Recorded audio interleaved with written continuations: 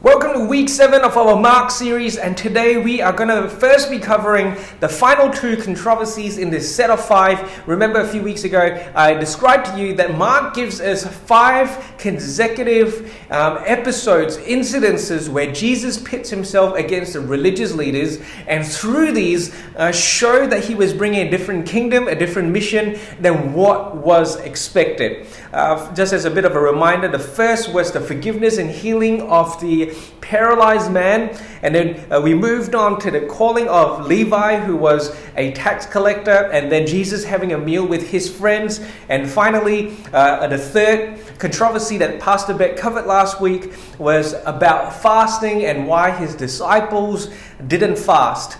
And the fourth is found in Mark chapter 2 verses 23 to 28. So let's read this. One Sabbath, Jesus was going through the grain fields, and as his disciples walked along, they began to pick some heads of grain. The Pharisees said to him, "Look, why are they doing what is unlawful on the Sabbath?" Why the Pharisees were saying this is unlawful, them simply picking the heads of grain on the Sabbath, is because in Exodus 34 verse 21, it says explicitly that no work is to be done on the Sabbath. You're not allowed to work on the Sabbath. So these men picking this grain, the Pharisees considered as work. In fact, a lot of the laws and regulations that they made around the Sabbath was to describe what is work and what isn't work. Picking heads of grain with your hand, the Pharisees were saying it is work and therefore is unlawful. So Jesus answers the Pharisees, "Have you never read what David did when he and his companions were hungry and in need? In the days of Abiathar the high priest, he entered the house of God and ate the consecrated bread, which is lawful only for priests to eat, and he also gave some to his companions. Then he said to them, the Sabbath was made for man, not man for the Sabbath. So the Son of Man is Lord even of the Sabbath." Jesus was bringing a correction to a misinterpretation of Scripture. What the Pharisees had done is that they had so tried to protect the Sabbath that they forgot what the Sabbath is all about. They were more concerned with protecting the Sabbath than to understand the heart of what God was trying to achieve. And so Jesus brings in this story of King David when he was on the run, when he was a fugitive. He went into the temple because he and his men were hungry, and the high priest gave them this bread, the showbread that was consecrated and only for the priest to eat. But yet, David and his men ate, and there was no issue with it. God had no issue with him having need, breaking what was lawful, what was the law, that this was only for the priest in order to fulfill this need. Jesus was therefore saying that the Sabbath isn't about you not finding what you need. In fact, when we kind of think about this, when Jesus said the Sabbath was made for man, we have to understand that God instituted the Sabbath, the 7th day every week, for you to rest. There should be a day a week where we find rest. That's the whole point of the Sabbath, to stop work in order to refresh, in order to recharge, in order to connect with God. See, Jesus wasn't saying that the Sabbath was bad. He was saying that to stop his disciples from being able to eat when they had need for food was a gross misunderstanding of what the Sabbath is about. So here's something for you to consider. If Jesus didn't say to get rid of the Sabbath, and to understand that the Sabbath is meant to bring us life as part of God's design, how are you practicing the Sabbath? How are you understanding this whole concept of having a day a week to rest, to connect with God, to put aside, particularly to connect with God? Are you practicing the Sabbath in your life? Studies have shown that when we consume ourselves with work all the time, it is unhealthy for us. We need to have this break, and we need to connect with the divine in our lives in order to recharge, in order to refresh ourselves. This is not to make the Sabbath a legalistic, sacred thing that takes away what we need and what we are going through, but it's a combination of our need, a combination of God's design for us that we have the Sabbath. Now I want to move on to the fifth and final controversy, because it also has to do with the Sabbath, and I will speak a little bit more about this whole idea of what Jesus was talking about with the Sabbath. And so we finally hit Mark chapter 3, and we're going to be looking at the first 6 verses. And this is what it says. Another time, Jesus went into the synagogue, and a man with a shriveled hand was there. Some of them were looking for a reason to accuse Jesus, so they watched him closely to see if he would heal him on the Sabbath. Jesus said to the man with the shriveled hand, "Stand up in front of everyone." Then Jesus asked them, "Which is lawful on the Sabbath, to do good or to do evil, to save life or to kill?" But they remained silent.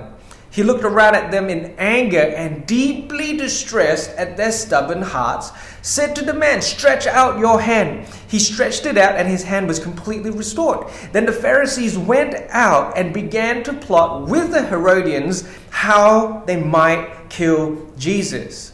This episode, as I mentioned, brings up the Sabbath one more time.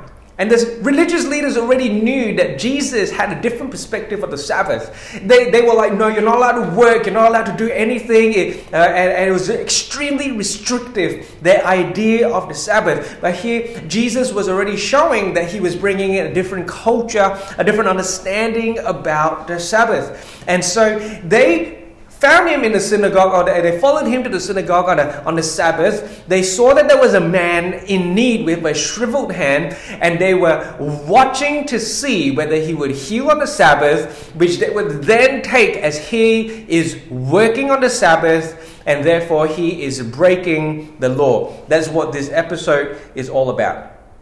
How crazy that they were so opposed to Jesus that they would try to convict him of breaking the law because he did something good.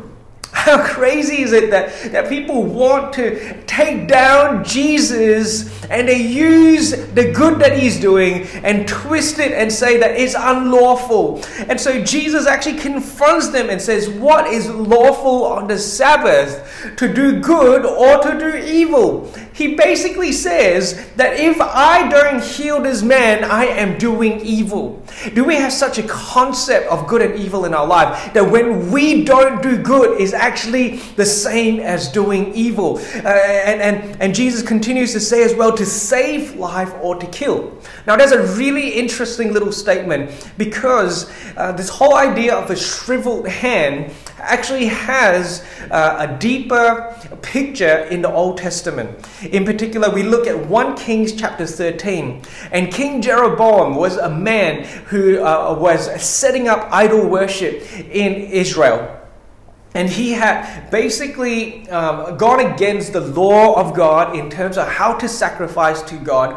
And basically, a man of God came, confronted him about it. He reached out his hand to say, "Grab this man, kill him." And when he stretched out his hand, the Bible tells us that God's judgment came on him and his hand was shriveled. The word for shriveled means dried up, to have the life sucked out of it. This was basically God's judgment, and basically a shriveled hand represents death. Now, in the 1 Kings 13 account, King Jeroboam then asked the man of God who spoke this judgment on him and says, "Please pray for me that I might have healing." And the man of God actually prays for him. He finds healing and his hand is restored. And so this picture then that we have of this man in the synagogue with a shriveled hand, he wasn't even asking for Jesus to heal him. He was simply there. He was maybe observing Jesus because Jesus had a lot of fame at that point. His teaching, his signs, his wonders had spread. And people were there gathered listening to him. And he was simply there. Excuse me. And basically, Jesus pulls him out of the crowd because he knows that people are watching what he's going to do. And he says, "Is it lawful to save a life or to kill. He was basically referring to the fact that the shriveledness represents death. And so what Jesus was saying in effect is that when he comes and he brings healing, he is bringing life. The Sabbath is meant to bring life. The Sabbath is meant to bring restoration.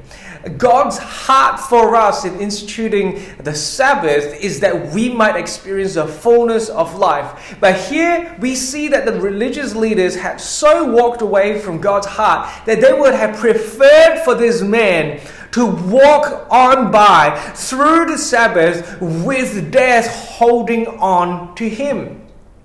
We need to understand that Jesus says that he is the fulfillment of the law. In Matthew 5 verse 17, it says, I have come not to abolish the law, but to fulfill it. And Jesus, standing in the synagogue with this man, pulls him out to make this a public declaration of what he is here to do. He says, is it lawful to do good or evil, to save a life or to kill? And he ends up, because there's no response, there is this deep sadness and the stubbornness of everyone's heart, but he continues to heal. But he continues to bring restoration to those who needs restoration. How do you understand God's heart? Do you see the Bible as a whole bunch of restrictions? Do you see God as though he's demanding you to live up to a certain ceremonial standard, a religious standard for you to be accepted and for you to receive life? Or do you understand that everything that God does is to bring life, is to bring restoration, and to bring hope?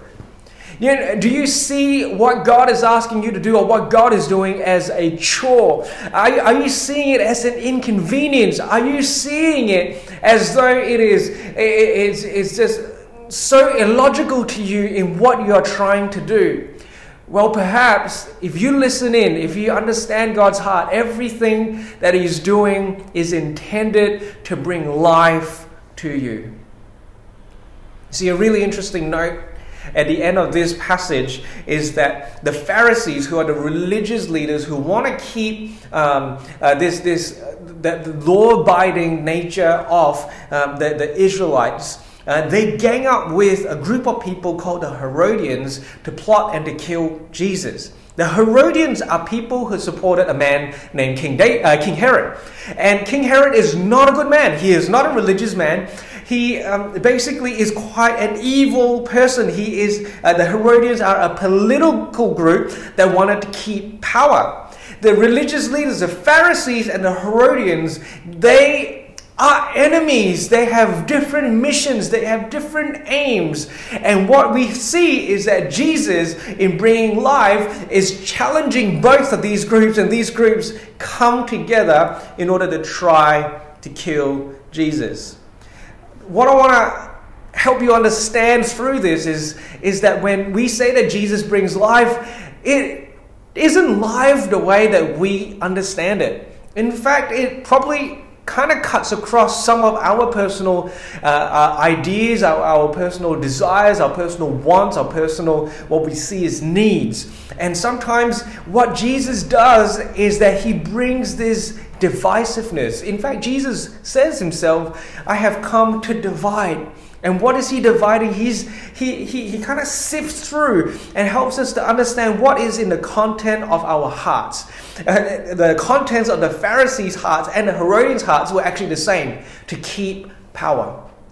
And that stood in contrast to what Jesus was trying to do, which is to empower people, to bring life to people.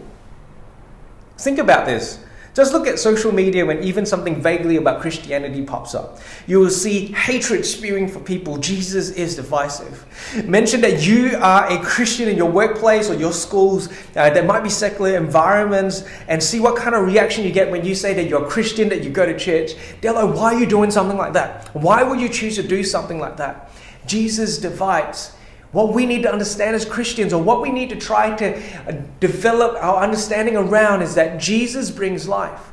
Are you going to choose life? Are you for him or against him? The Pharisees in these 5 controversies, they were seeing Jesus do good. They were seeing Jesus do amazing things, but they chose to stand against him because he didn't fit their mold. He didn't fit their understanding of what life was about. So even though Jesus brings life, they tried to kill him. I do want to cover the next couple of sections in Mark as well. I'm going to keep reading and I'm going to try to tie this all together. In Mark 3:17 and 19, this is what it says. Jesus withdrew with his disciples to the lake, and a large crowd from Galilee followed. When they heard about all he was doing, many people came to him from Judea, Jerusalem, Idumea, and the regions across the Jordan and around Tyre and Sidon. One thing that I just want to point out is that some of those people groups I mentioned are traditionally enemies of the Jews. Jesus welcomes them. He actually allows them to be part of the crowd. I'm going to keep reading. Because of the crowd, he told his disciples to have a small boat ready for him to keep the people from crowding him. For he had healed many, so that those with diseases were pushing forward to touch him. Whenever impure spirits saw him, they fell down before him and they cried out, "You are the Son of God." But he gave them strict orders not to tell others about him. Continuing on in verse 13, Jesus went up on a mountainside and called to him those he wanted, and they came to him. He appointed 12 that they might be with him and that he might send them out to preach and to have authority to drive out demons. These are the 12 he appointed: Simon, to whom he gave the name Peter, James son of Zebedee and his brother John. To them he gave the name Boanerges, pardon my pronunciation, which means sons of thunder, Andrew, Philip, Bartholomew, Matthew, Thomas, James son of Alphaeus, Thaddeus, Simon the Zealot, and Judas Iscariot, who betrayed him. So after we find the 5 controversies and Jesus bringing in kingdom culture, we find that the crowds actually are still so taken by this man who can perform signs and wonders. And so they continue to gather to him. So much so that what Jesus did is that he got his disciples to find a boat and he pushed off a little bit so that there would be a little bit of separation. One of the things that I want to point out is that as much as people are drawn by the signs and wonders that our God can and continues to perform, the teaching of Jesus is still central to his mission. The Bible tells us that signs and wonders accompany the preaching of the word. And so Jesus wanted to still be given the space to continue to teach. The kingdom that he brings is not just about magic shows. It actually is about teaching that convicts and brings about a transformation. Jesus wants to heal. He wants to bring life. He wants to bring restoration to our physical bodies, our soul as well. But it's important that he continues to teach. But then here we see an interesting juxtaposition or a comparison passage. When sometimes what Bible writers do is that they put 2 stories next to each other to show us a little bit of contrast, to bring about a certain idea, a certain picture, a certain message. And so we see that the crowds came to Jesus, they crowded Jesus, so much so that he needed to find some space to continue to live out his mission.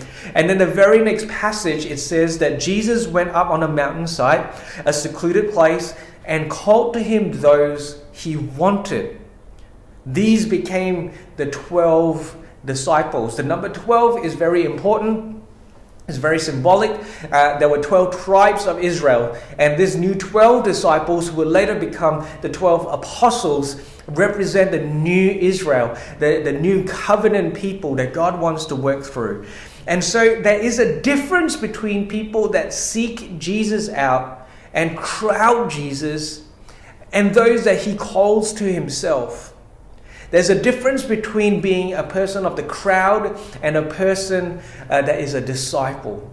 And this is something that I want to leave with you today. As we have discovered and explored the controversies and the kingdom that Jesus brings, it is so easy to be caught up in all the bells and the whistles, all the fancy, all the magical things that God is able to do.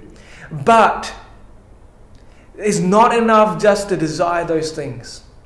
It is a whole nother thing to actually become a disciple, to become one that knows God and is truly known by God as well.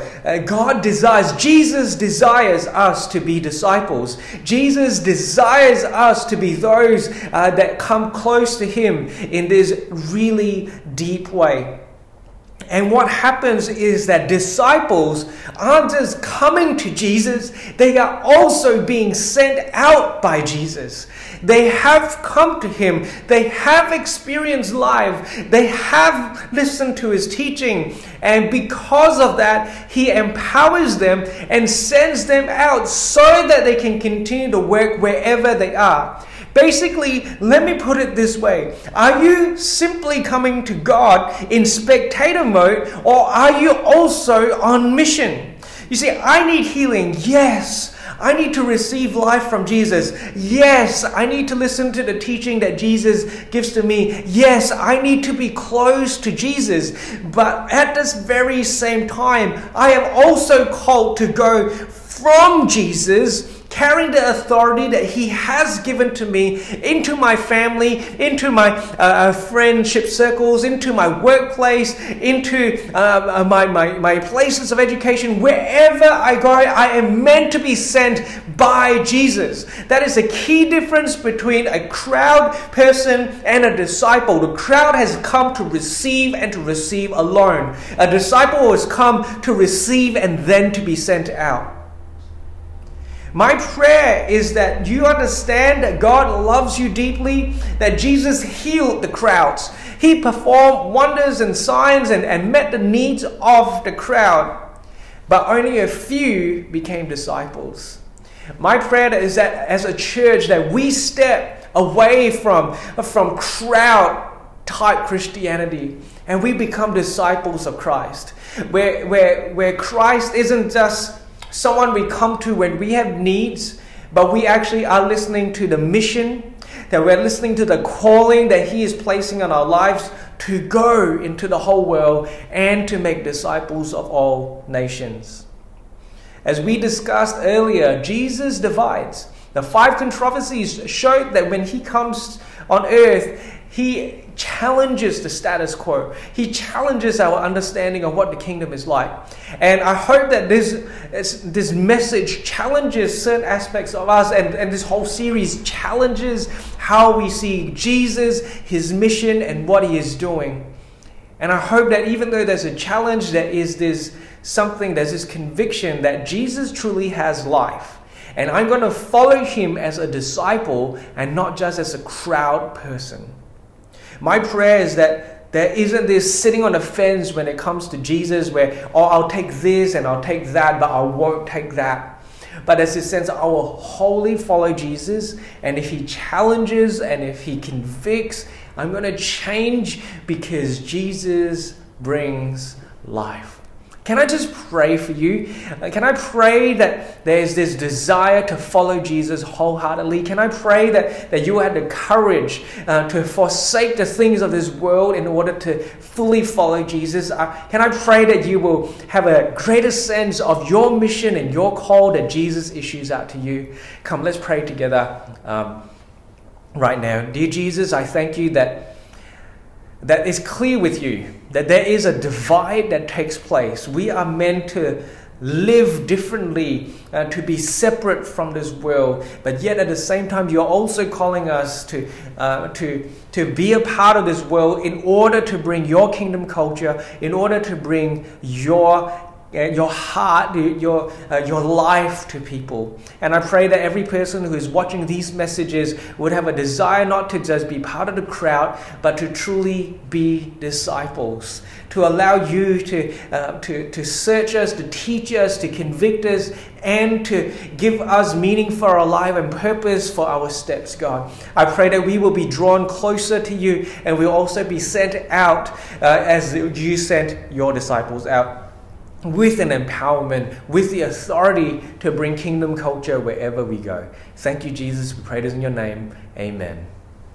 Thanks so much, everyone. Thanks for tuning in for this message, and stick on, continuing on with us. Make sure you are part of a lift group so that you can dive deeper and explore the themes and the ideas that we spoke about today. Thanks so much, everyone.